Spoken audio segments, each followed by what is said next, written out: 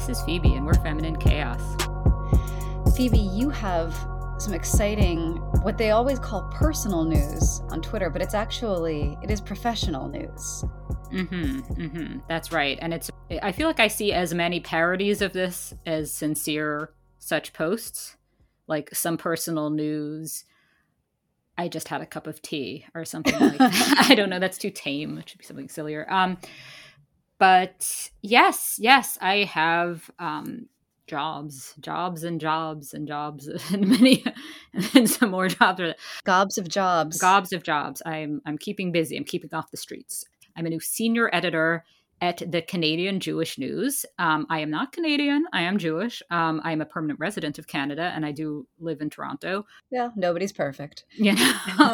Working on it. But yeah, thus far, still American. But yeah, so I'm very excited about this. I am learning all about things Canadian Jewish I didn't know about, but also getting to think a little bit about my late grandmother was from Montreal. So I know a little bit about this from my family. And so really I'm thinking very sort of Canadian Jewish topics loosely defined. Like if I'm interested in it, it's Canadian Jewish to some extent because I'm, the avatar of all that's Canadian Jewish.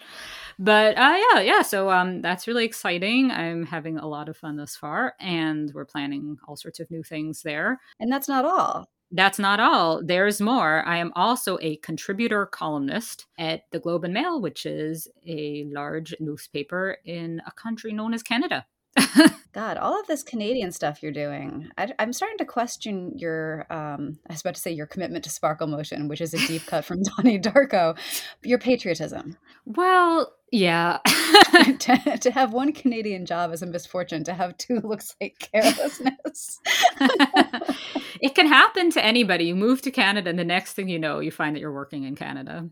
Yes, so that's, I think, that's my news. Congratulations. Thank you. Exciting. And Kat, I believe you also have a spot of non-Canadian news that's also exciting. Although my news will be, the product of my news will be available in Canada and also in other countries. I'm not sure which, but, to be continued. I have a new novel coming out. My most recent one came out just about exactly a year ago and actually released in paperback just this past week. But my new book is a Gothic thriller called You Must Remember This. And it's interesting that you mentioned grandmothers because this book is about a grandmother and a granddaughter, and it takes place on the windswept coast of Maine's Mount Desert Island. It is a story of a fractured family gathered for their matriarch's last Christmas. Her name is Miriam Caravacios. She has dementia. When she dies, she's going to leave behind a $20 million fortune. So everyone is together. Everyone is sort of at each other's throats. And on Christmas Eve, Miriam slips out of the house, walks out to a frozen reach, the frozen cove, and falls through the ice and dies. And it is a terrible accident. Or is it? So we round up the suspects in the living room, in the drawing room. Is there Poirot? Does Poirot? There's no Poirot. There's no Poirot. That's okay. When it's serialized, because it's in Maine and it's windy, is everybody going to be wearing a good sweater? Like sort of an American version of Nordic Noir. I just realized as I'm sitting here, and it's much too late to do anything about this, but I don't talk anywhere nearly enough about sweaters in this book. And that's a missed opportunity on my part. That'll be for the TV show. It gives the wardrobe people more options because they can invent which sweaters. That's right. I did this for you, TV wardrobe people. I left it ambiguous so that you could be as creative as you want. Fly free, TV wardrobe people. Well, we're watching Shetland now. And my husband noticed that the sweater that the detective is wearing in the latest season of Shetland is basically the same as one he has from Joe Fresh, which is basically like Canadian Old Navy.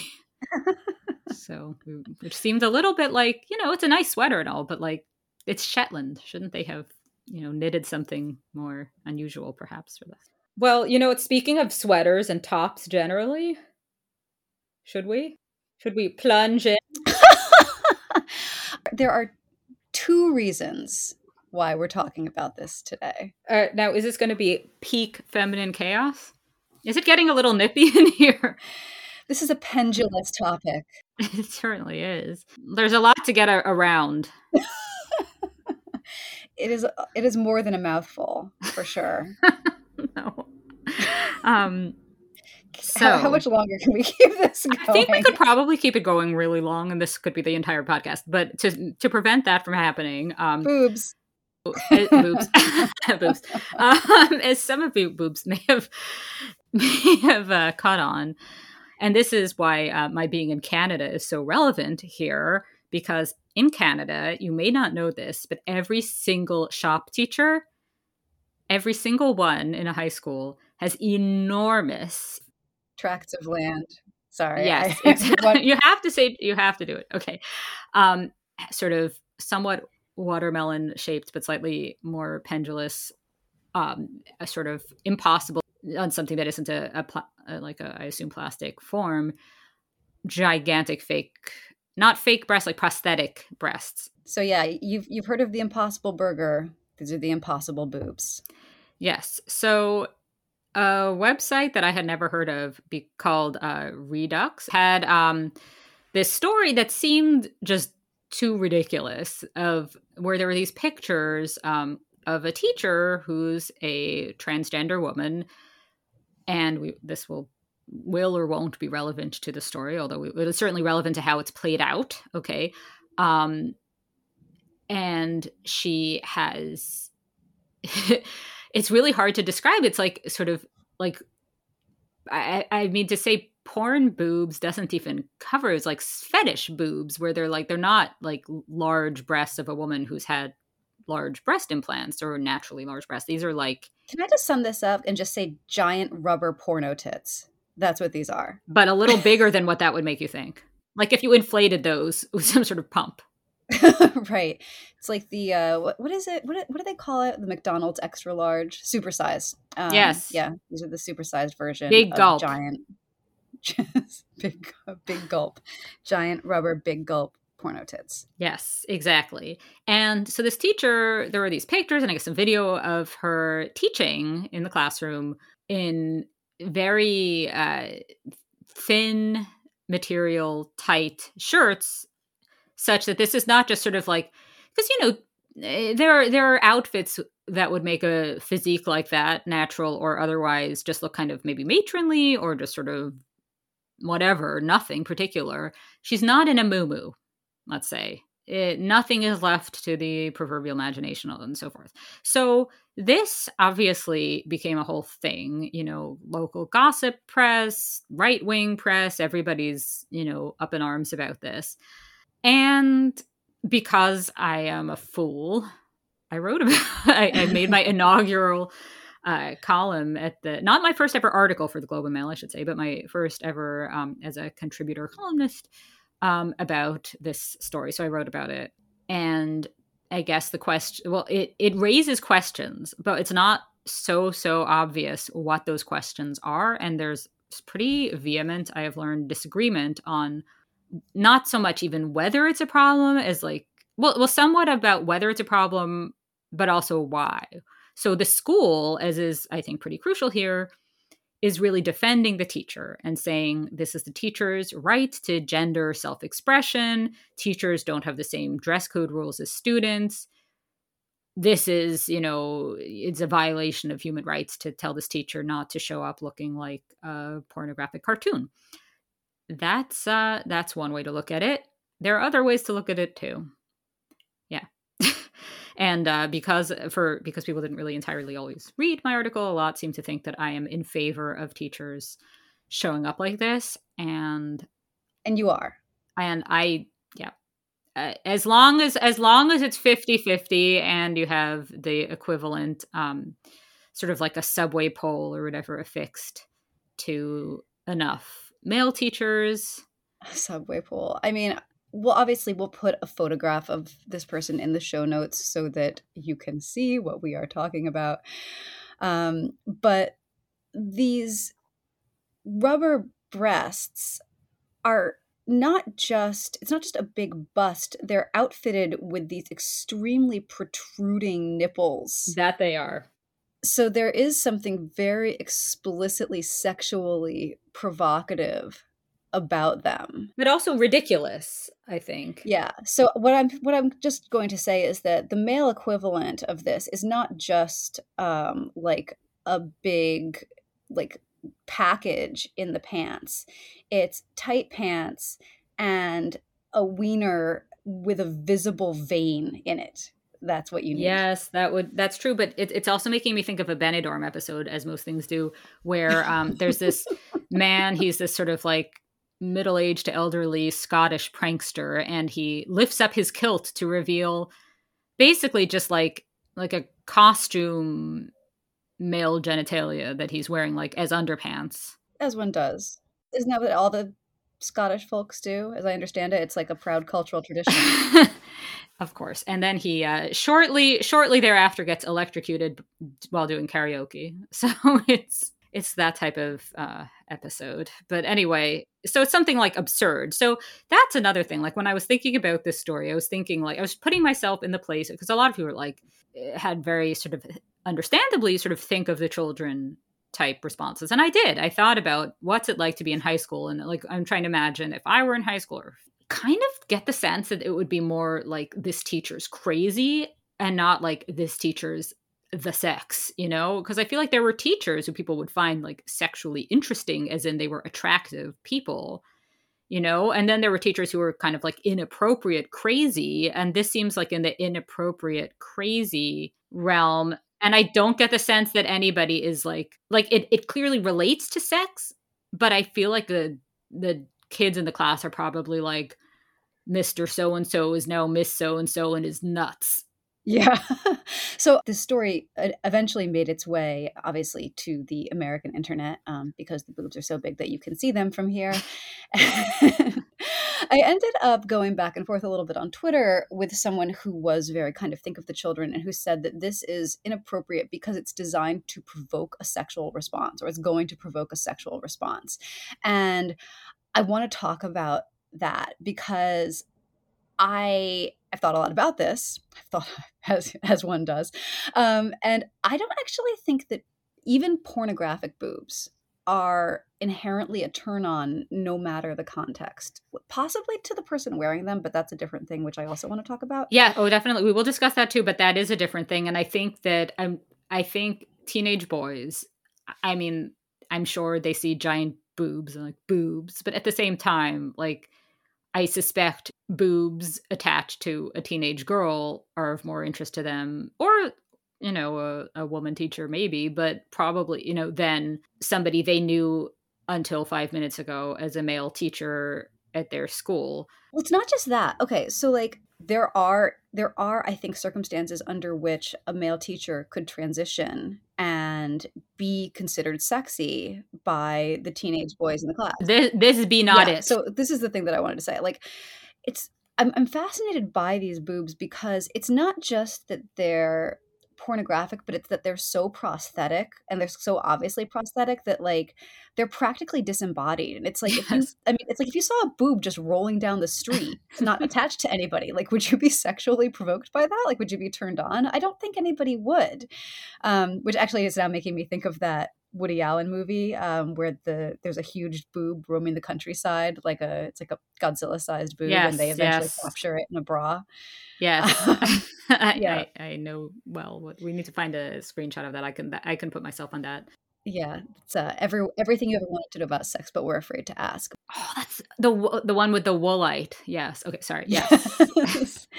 But like the disembodied aspect of it is actually, I think, really interesting because it kind of takes me back to the way that these boobs are being worn and the reason that they look so obviously prosthetic. So, and this is also kind of ties into the gender identity aspect of things. So if you want to present as a woman, you want to be seen as a woman, you know, because you feel like a woman, and you want other people to look at you and see a woman, you would wear your prosthetic breasts in the place where if you had boobs, your boobs would grow. And that's not a hard thing to figure out. And yet, these boobs are being worn very low. They're being worn like below the belt line. And I think what's interesting about that is that it makes them look that much more obviously prosthetic. Mm-hmm. They don't make this person look like a Mm-hmm. woman. But if your primary concern is looking down and getting a really good view of the contours of these boobs on your own body, and that's why you're Ooh. wearing them, because you like the way that they look on you. You want to see that because it gets you going. You would wear them exactly like this because it gives you the best view of your own rack.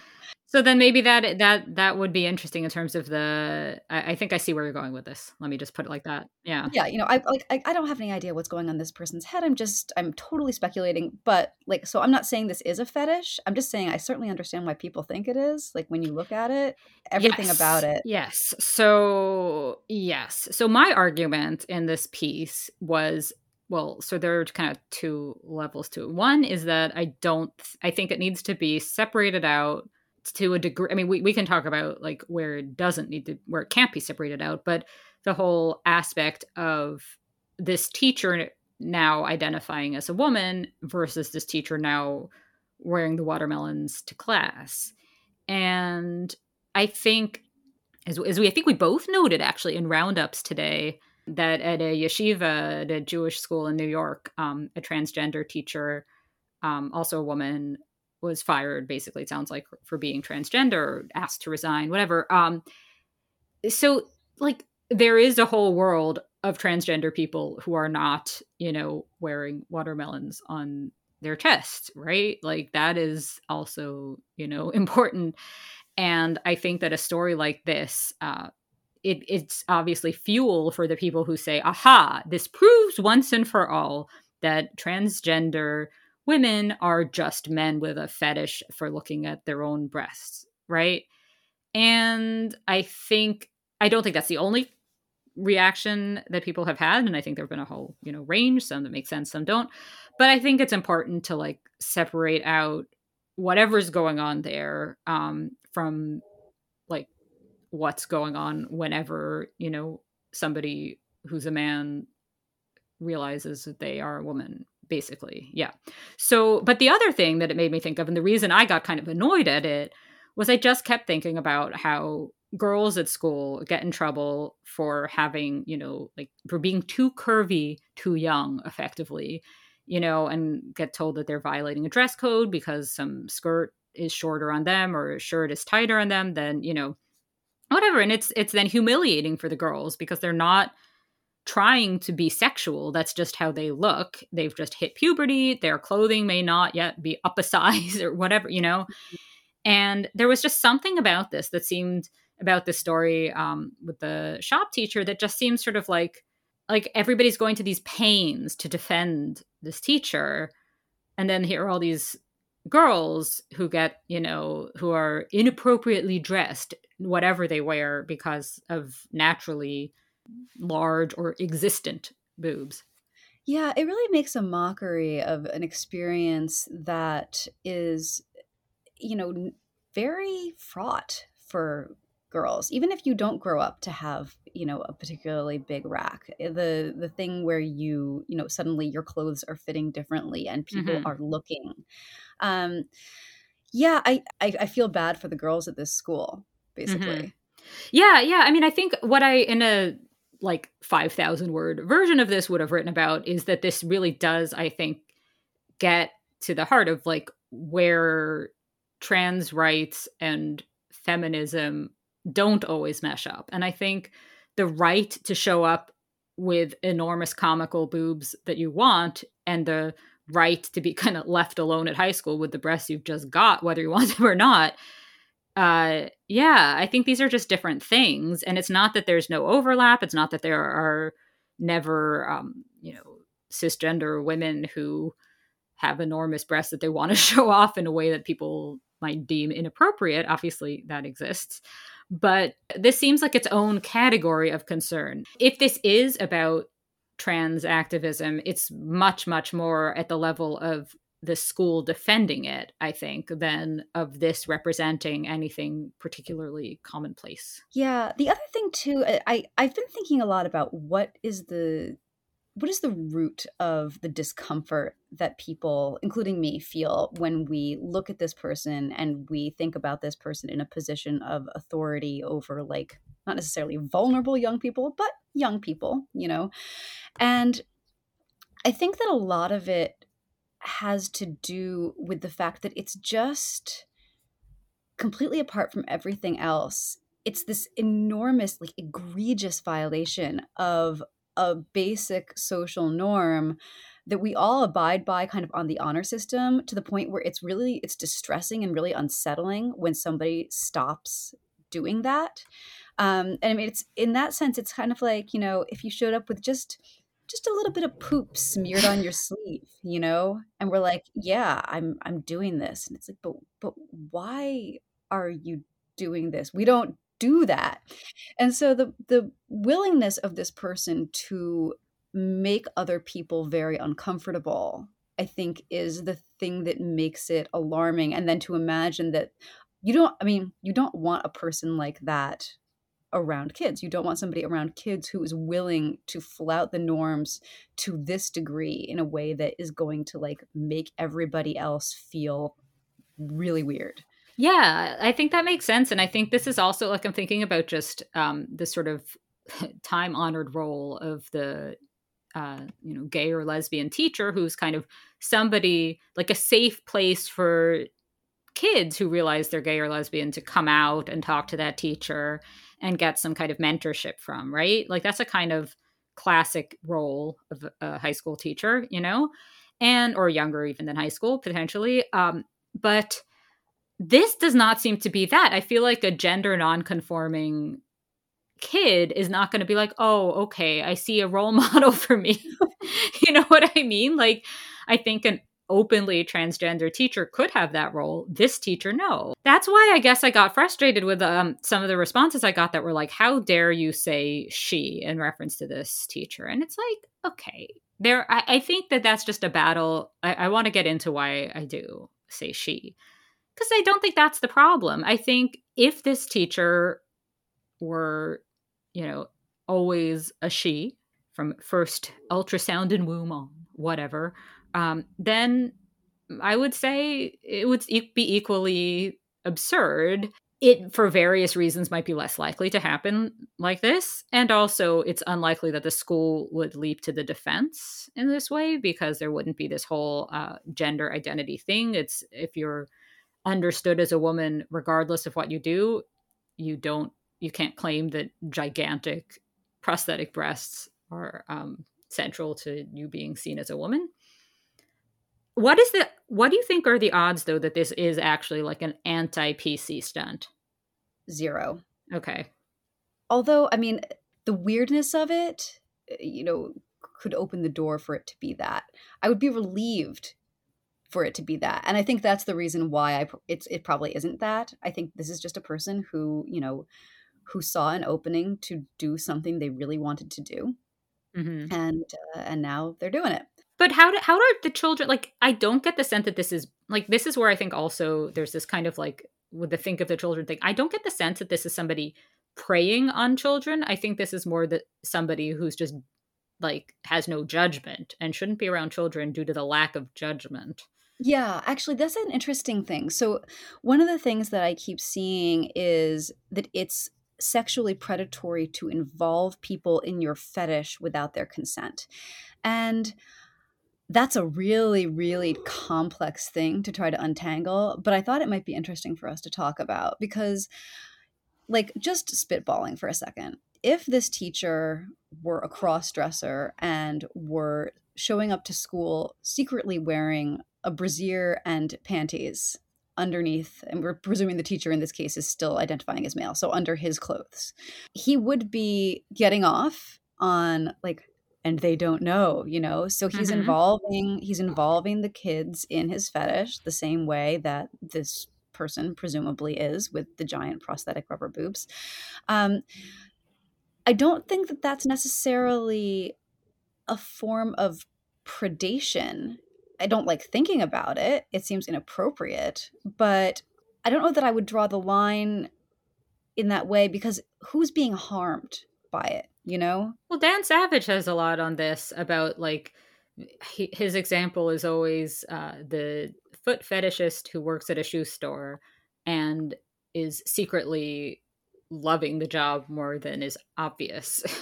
That basically, as long as you're not, as long as the people you're involving don't know they're involved and have no way to know they're involved, and this is all something that's happening in the fetish haver's head, it really doesn't matter. And then also, like, how could it matter? Because it's but here especially, this seems to be a case where like it's almost like obliviousness to the presence of these teenagers, rather than like, unless it's about exhibitionism, which is then the other question. And then I guess that's like, maybe that's more the issue, is that whereas the secret, which could be anything, it could be, that could be just a woman in lingerie under her sort of dowdy librarian outfit, right? Like, oh, I mean, I think it's gross, but I guess I keep coming back to that. I just can't imagine that high school students are feeling like scared by this. I think it's more just probably, oh, our teacher's gone insane. I doubt it's like influencing them. So the whole groomer thing, I can't imagine. But then the question also, like the involving people say, okay, well, they are children, right? And like the standard's different. And you have situations where, I mean, famously, this was many years ago, there was some teacher who had a picture on her Facebook page of her having a glass of wine while on vacation in Europe. And this was like unacceptable, a teacher drinking alcohol, and you just think of like the standards there. And there does seem to be like this bending over backwards here, where it's like the teacher kind of is getting to be inappropriate, and pretty shamelessly inappropriate, on a level that common sense says don't, it just like, it doesn't make any sense, right? But that the reason this is even a question is because this teacher is trans. And let's say this teacher, just forget about the teacher being trans. Does it make sense? No. Okay, that should just be problem solved. Yeah, it's interesting because it's not just on a level, but also in an environment. One of the things that's so egregious about these stories in which somebody digs into the private social media, like the private Facebook account of a teacher, and finds a picture of her, having a beer or wearing a bikini, and she gets fired over it, is that, you went looking for this stuff in her private life, whereas this teacher is not doing this in private. Exactly. So I have a hypothetical scenario that I want to put to you, see what you think about it. We were talking about the possibility of a non-transgender woman wearing something similar. And BlogTO had such a link to such a woman with sort of Kim Kardashian plus curves, who shows up to teach like that. Is that her body? It is, though, her body. Yes. Okay. So this is the thing that I was trying to imagine, because I wanted to get it to a place where there was as much in common as possible with this teacher with the rubber boobs. Mm-hmm. So say a woman has had a double mastectomy because of cancer, and she comes back and these are the prosthetics that she's wearing. This is what she wants. Mm-hmm. This is how she still feels like a woman after surgery. What do you think the response would be to this?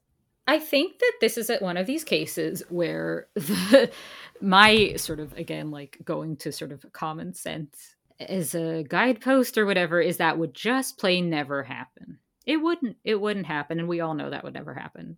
You know what I mean? Like, I don't think that has ever happened. I'm just going to say it's a wide world, but I think it doesn't seem it doesn't strike me, at least not that I'm the arbiter of this, as transphobic to say that a particular phenomenon exists among trans women, perhaps, and not among cis women, without that meaning that it's commonplace among trans women at all. Because clearly, like, I live in Toronto, I see plenty of trans women who walk down the street. I have never seen anybody look like this. I don't know what to say. Well, maybe, you haven't seen it yet, but if you're really lucky. Well, I haven't ever actually been to Oakville. I've only passed through on the train to Niagara once. So maybe I better hop off the train next time and check it out. But the falls, the hills, the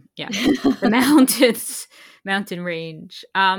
Yeah, I think that what would happen is like, to me, is almost like less important than the fact that this just plain wouldn't happen. Like, I mean, I got into this a bit in my column where I talked about like that you can get very sort of like philosophical about it, and different types of fake breasts, like whether like reconstructed or enhanced or padded bra or just whatever, but like this is just it's on such a different scale. Like, they don't look like breasts, they just look like sort of sex objects that don't have much in common. I don't know. And I guess the question is like, because there's this whole like awkward thing about like men whose fetish is looking like a sort of pornographic woman, does admitting that that's out there have, like, I feel like there's unfortunately seem to be two teams that have like sort of formed on this, where one team says that that doesn't exist and it's transphobic to say it exists, and the other seems to think that that's all that it is to be transgender. And I guess it seems like there's some sort of more sensible but somehow elusive position that's like, this is some people, it's not every single once he, him, now she, her person. Yeah, I mean, I think there's, and this is too much for us to get into on this particular episode of this podcast, but there are two spectrums here. On the one hand, there are the transgender women who want to transition to pass as women because they feel like women inside, and feel like they need that body. And then there's the autogynephilic, I don't know how you pronounce that, trans women, who teach shop in yeah anyway, yes. Yeah, without getting out over my skis here, I would guess that the shop teacher in Canada is a member of the latter group. Well, this is not somebody trying to pass as a woman. Right. Well, I would say there's even a third category, and this is where it gets really nebulous and where I think I'm too woke baby for some. But then there are people who are gender nonconforming and don't want to pass and want to look like sort of either non-binary or just, they want to have breasts and a beard, and that's where they're going with it. And there's no sort of final destination where they don't have the beard anymore, whatever, And I think there are people who see that and consider that inappropriate for children, or even like, as this in this Jewish school case, a passing trans woman, but it's inappropriate, to. Yeah. I mean, that was the result, at least in part, of a, somebody figured out that she had been born male. Yes. And embarked upon a kind of a ferocious campaign to ruin her life. So I'm not sure that actually it would have even been an issue. Well, from that story, it sounds like it wouldn't have. But I'm saying that like there is this sort of notion. So even to set aside somebody who passed, like there's this notion that exists on the right that somebody's a groomer if they are sexually non-conforming, or like gender non-conforming, if they're either gay or trans or just a man and something more feminine, a woman and something more masculine, that's grooming. And I think it's really important to like separate these things out and have it not be some whole new world where like if your teachers like this doesn't mean that all of a sudden, all the gay teachers are actually secret fetishists, you know what I mean, involving children in the, like I think that's the problem. Is there is this whole movement and this whole obsession on the right that unfortunately the story feels like it sort of vindicates, even though it just doesn't. It just that's what's so frustrating about this. And I feel like in defending the teacher, it's sort of an insult to like all the normie gender non-conforming teachers out there. Yeah, I mean, I think that what the right has identified is, a handful of people who genuinely are, behaving, I would say, inappropriately, not necessarily as groomers, but in a way that is sort of explicitly attempting to subvert parents. And they're talking about it openly on TikTok, and anytime one of them does this, it gets surfaced and it gets passed around. How ubiquitous is this? I don't know. But I think that even the notion that it is happening in this limited way suggests to people, probably incorrectly, that there's this like giant secret roiling river of teachers underneath the radar trying to trans your kids behind your back, and and it freaks them out. And because of the like kind of the aesthetics of a lot of these posts that go viral, where a teacher is basically saying, like, if your parents don't accept your gender identity, then I'm your new dad, or whatever, something, something like that. It's like you couldn't make something in a lab more perfectly designed to scare the hell out of parents. So I understand why there is this fear. I still think it's overblown. And I'm actually writing something about this from the perspective of what's going on in children's publishing. So I'm not going to scoop myself on that. I'm going to just say, I can't wait to read that. There will be more to discuss. Good. And speaking of publishing, we've talked about sex. Should we talk about violence? Yeah, let's do it. I'm ready. All right. The subject of this segment is a tweet, but it's also so much more than a tweet. Well, there are 2 tweets, and you need the 2. Do you want to read tweet number 1 or tweet number 2? I'm going to read tweet number 1 because tweet number 2 is a response to tweet number 1. Yes. Okay. You need to understand the context. So tweet number 1 is by a person named Aurelio Sans. It reads as follows. At least 2 award-nominated books this year are about very poor protagonists, but are written by authors who were never poor. Appropriating poverty for accolades is disgusting, and I don't know why we don't talk about this more. Okay. That's tweet number 1. Tweet number 2. Phoebe, do you want to do the honors? Certainly. This one is by Raven D, author in the making. I never had an alien from outer space stretch my anus wide enough to intake a watermelon and implant all sorts of their own research equipment deep in my ass. Does that mean I can't write it in any of my fictions since it never happened to me in real life? Okay. I'm just going to go ahead and say Raven's an author. She's not an author in the making. That tweet is art. Well, yeah. It's the best tweet. It's certainly the best reply. Like, where do you go from there?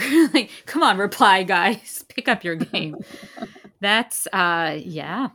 Raven raises an excellent point. Although I did see somebody reply to this saying, if you haven't done like extremely violative ass play, then you shouldn't write that story because you don't know what it's like. No. We're not doing that. No. I mean, we're certainly not talking about that from the perspective of, like, you're sitting down for your author interview and they say, tell me about the origins of this book. And you say, well, I was lying on my belly with a watermelon in my ass, and I thought to myself, what if aliens?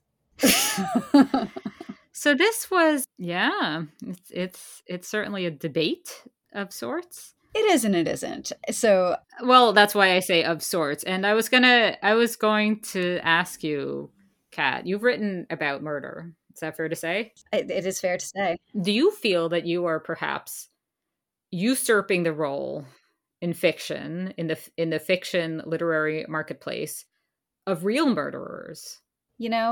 I never thought about it that way. It seems like a risky proposition, right? Because if a murderer gets mad at you for writing about murder when you're not entitled to, what, like, appropriating murderer culture, you're appropriating murderer culture. And it shouldn't be your costume. Then do I get to, become an authentic murder victim as a result? Like, how mad are these murderers at me for writing from the perspective of murderers?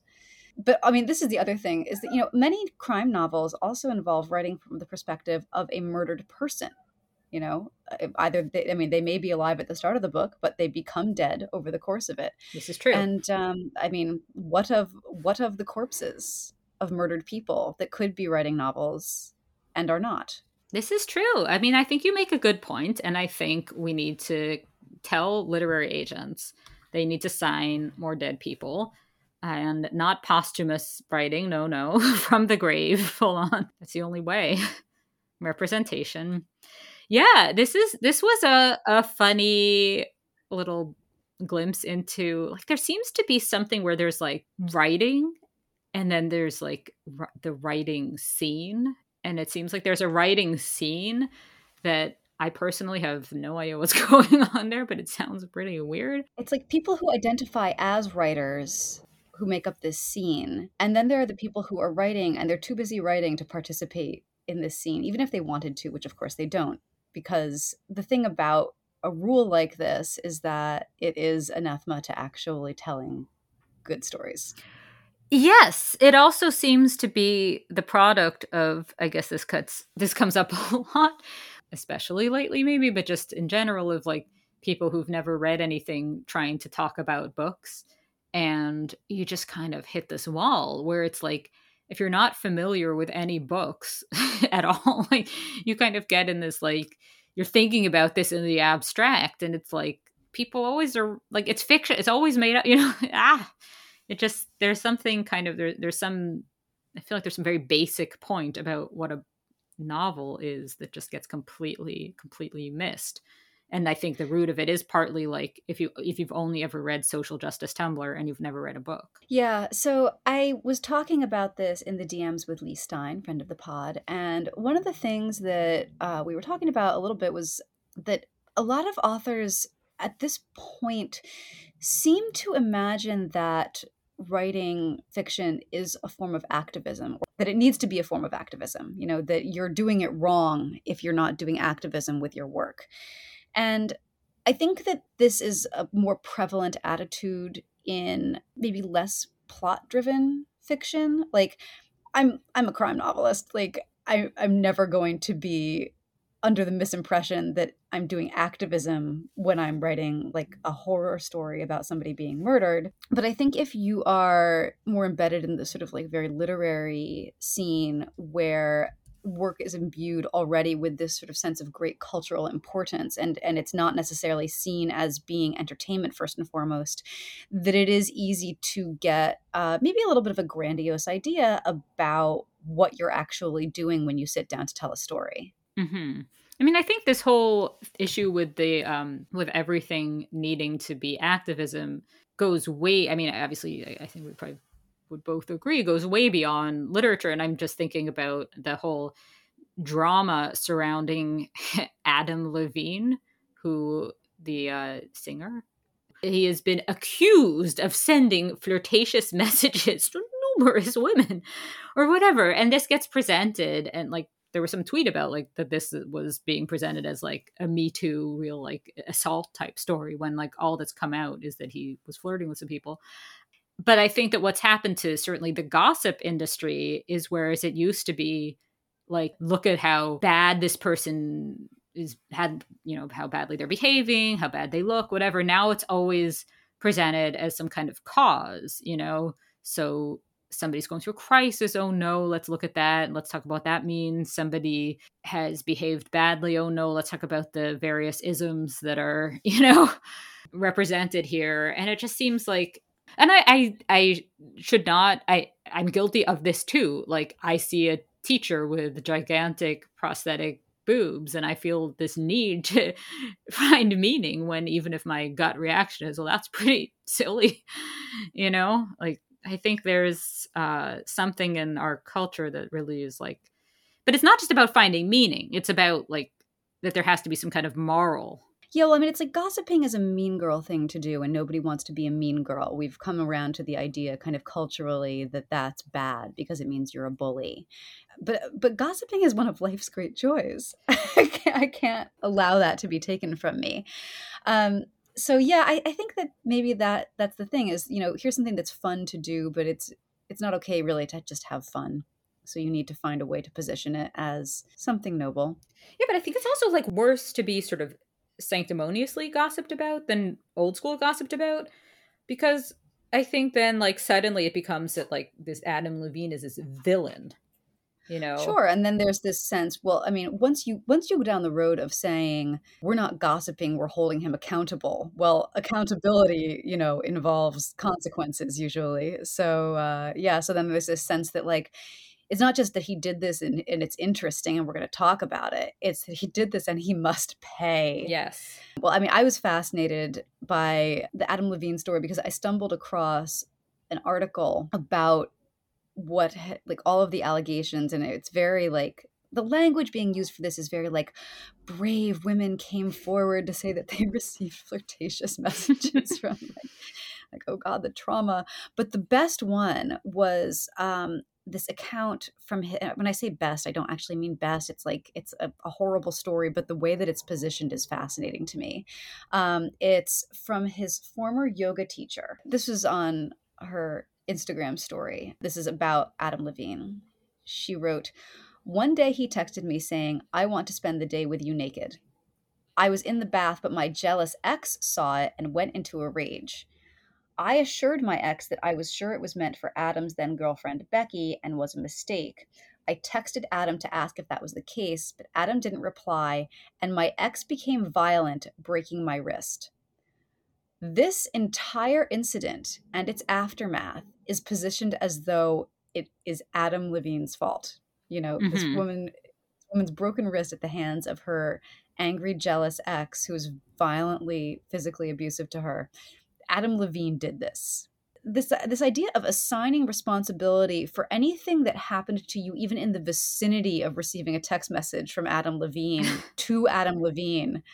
It's like, you know, God forbid somebody gets struck by lightning after he texts them, because that's going to be also his fault. It does seem like a reach to me. Well, yeah. I mean, I learned about the story at the dentist, where it was carved into my teeth. No, where the... Did you have a cavity? Did Adam Levine text you in the vicinity of you having a cavity? Because that would be his fault. I did not for once have a cavity, but I did. I was watching what's like the Canadian version of The View, and they were talking about it. And I had thought it seemed like perhaps subtly, or maybe even not so subtly, anti-Semitic, where there was one of the, I want to say contestants. Do you call them panelists, participants, ladies? Hosts? Co-hosts? Hosts, that's the word. Thank you. Thank you. Contestants. What are they trying to win? Oh, I don't know. Giant set of prosthetic boobs. It's Canada. So one of the hosts was saying that, you know, he comes from a lot of money. So, you know, and it's like, what is this? So what? So I don't know. It just seems so ridiculous. I guess, I don't know. I don't have any, I don't know what Adam Levine sings or how much, if any, money he actually comes from. Nor have you been the recipient of any text messages? No, not a single one. Well, that's stingy of him. Yeah. Or is that anti-Semitic? Oh, getting the ADL on that. Yeah. So Adam Levine. Yeah. But to return to the topic of this tweet about protagonists matching the identity of their authors. Adam Levine should not write a song about being poor, apparently. No, he shouldn't. I'm just thinking that the last time I saw him, like, not like personally, but he was on television, he was in a memorable, brief but memorable scene in American Horror Story where he is having sex with a woman in an abandoned mental asylum. And he does this move as they're getting busy that at the time, and I'll put a GIF of this in the show notes or whatever so that, you know, everyone can see what I'm talking about. But at the time, because he, I think, had not yet been deemed problematic and in need of canceling, the image of him doing this thing drove the internet just collectively wild. It was like everybody's pants just dropped spontaneously. I have no idea what this was, but I will check out the GIF. I'm going to try to find it, and I'm going to try to drop it into the chat here so that you can see it. All right. I want to see this in real time. I want to see if my pants drop, just thinking about it. Let's see if I can just drop this image directly into our chat. Okay. I'm eagerly awaiting. Really? This is just really? Yeah, I guess the fact that he licked his fingers first is all that it took. Okay, yeah. All right. Yeah, nah, not for me, but okay. Anyway, yeah. Well, that's very anti-Semitic of you. That's the only possible explanation. Yeah, but the representation issue though. What's interesting, I think, or maybe not interesting, but revealing, I think that this is sort of the heart of what's actually happening in this tweet, is the second. Well, first of all, it's the part where the books are award nominated, right? Mm-hmm. And then it's the second part where Aurelio Sans says, appropriating poverty for accolades is disgusting. Okay. I have a feeling that Aurelio Sans grew up poor, possibly, or has at least experienced being poor in a way that he imagines these authors have not. And that basically this is the why not me syndrome. Oh, yeah. If you scratch the surface of virtually any agitation over this idea of like appropriating experience that doesn't belong to you, about the need for quote own voices, it is never actually about what an author owes to readers or what they owe to their story. It is all about what is owed by the universe to the person who is upset that they didn't get to write the thing that is winning the awards. They feel like it should Exactly. have been them. Exactly. I mean, it's the Lena Dunham thing constantly repeated itself again and again and again, where something seems too easy. Surely it could have gone to anybody, as if it's just like the universe grants certain people. I mean, obviously, it's easier for rich people to, all things equal, right? Like if you don't have other work obligations, however, plenty of writers have had day jobs, have done all sorts of different other work. It's not like novelists are exclusively people who only ever wrote novels to make money. And also, I guess just this question of what does it mean? Like, this is the thing, not to get too sort of like boringly practical about this, but novels have multiple characters generally. And you're going to have to be appropriating some of them because you can't be all. Yeah, the rules, insofar as the rules exist and have any actual rhyme or reason to them, the rules are that you should only write perspective characters whose experiences or identity you share. But of course, nobody shares every experience and identity characteristic with even their protagonist. And we always talk about this, and it always comes back to this, that once you go down this road, you can slice it into infinitely tinier categories until there's nothing left to an author except the life they have literally lived.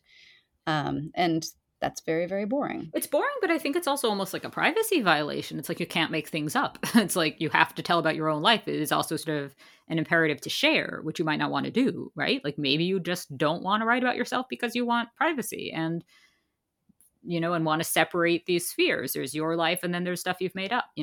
Like wouldn't that be another whole angle to this? Yeah, yeah, of course. I mean, this idea that, authenticity derives from personal experience, and that also authenticity is kind of like the ne plus ultra of what you want out of a book or out of a story. I think that's actually a relatively new idea. And I think in some ways it was sort of reverse engineered to serve this desire to narrow the playing field, to disqualify people on the basis of identity in order to diversify the landscape. Because, in fact, authenticity and being engaging are not necessarily the same thing. You can write a story that is very authentic, that is informed by real experience, and it can be bad and boring as hell because you're not a good storyteller. And that's sort of, this is a mean sounding thing to say, but I think frequently it is people who are not particularly gifted at writing or gifted at storytelling and are not imaginative who fall back on this idea of authenticity being the thing that's most important because they have that, or they can get that, whereas it's a lot harder to just become great at storytelling if you're not a good storyteller. Yeah. Yeah. I think that makes sense. And I think it's, I do think this comes back to this idea of writing as like jockeying for position in a field rather than writing as producing work. Yeah, that makes sense to me too. Well, I strive to make sense. Which that's just my way of saying, like, I have nothing further to add. I think that about does it. Do you have anything else to say about? Well, so you may notice that, yes, I have something to say. So you may notice that I have a headshot for my columnist role, and that it ends at like the shoulders, right? Because a headshot. Mm-hmm. You think that's just because it's a headshot, but it is actually to obscure what's below, which is Giant rubber porno tits. absolutely. You fill this in it, yeah. maybe this is the solution, is that you can have the biggest rubber boobs that you want, but you just have either, you can only ever take pictures from the top of the shoulder up, Mm-hmm. or if you're in person, you have to wear a cardboard box over your body with a cutout for your head or for your face so that nobody can see what's going on below the neck. So is that like the new masking?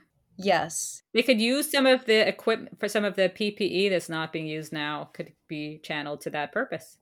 Yeah, your boob obscuring box protects me. My boob obscuring box protects you. I'm picturing some sort of like giant bra made out of N95s and the elastics covering the nipples. Well, this has certainly been Feminine Chaos. If you have enjoyed listening to this free public edition of Feminine Chaos, you should consider subscribing to Feminine Chaos on Substack.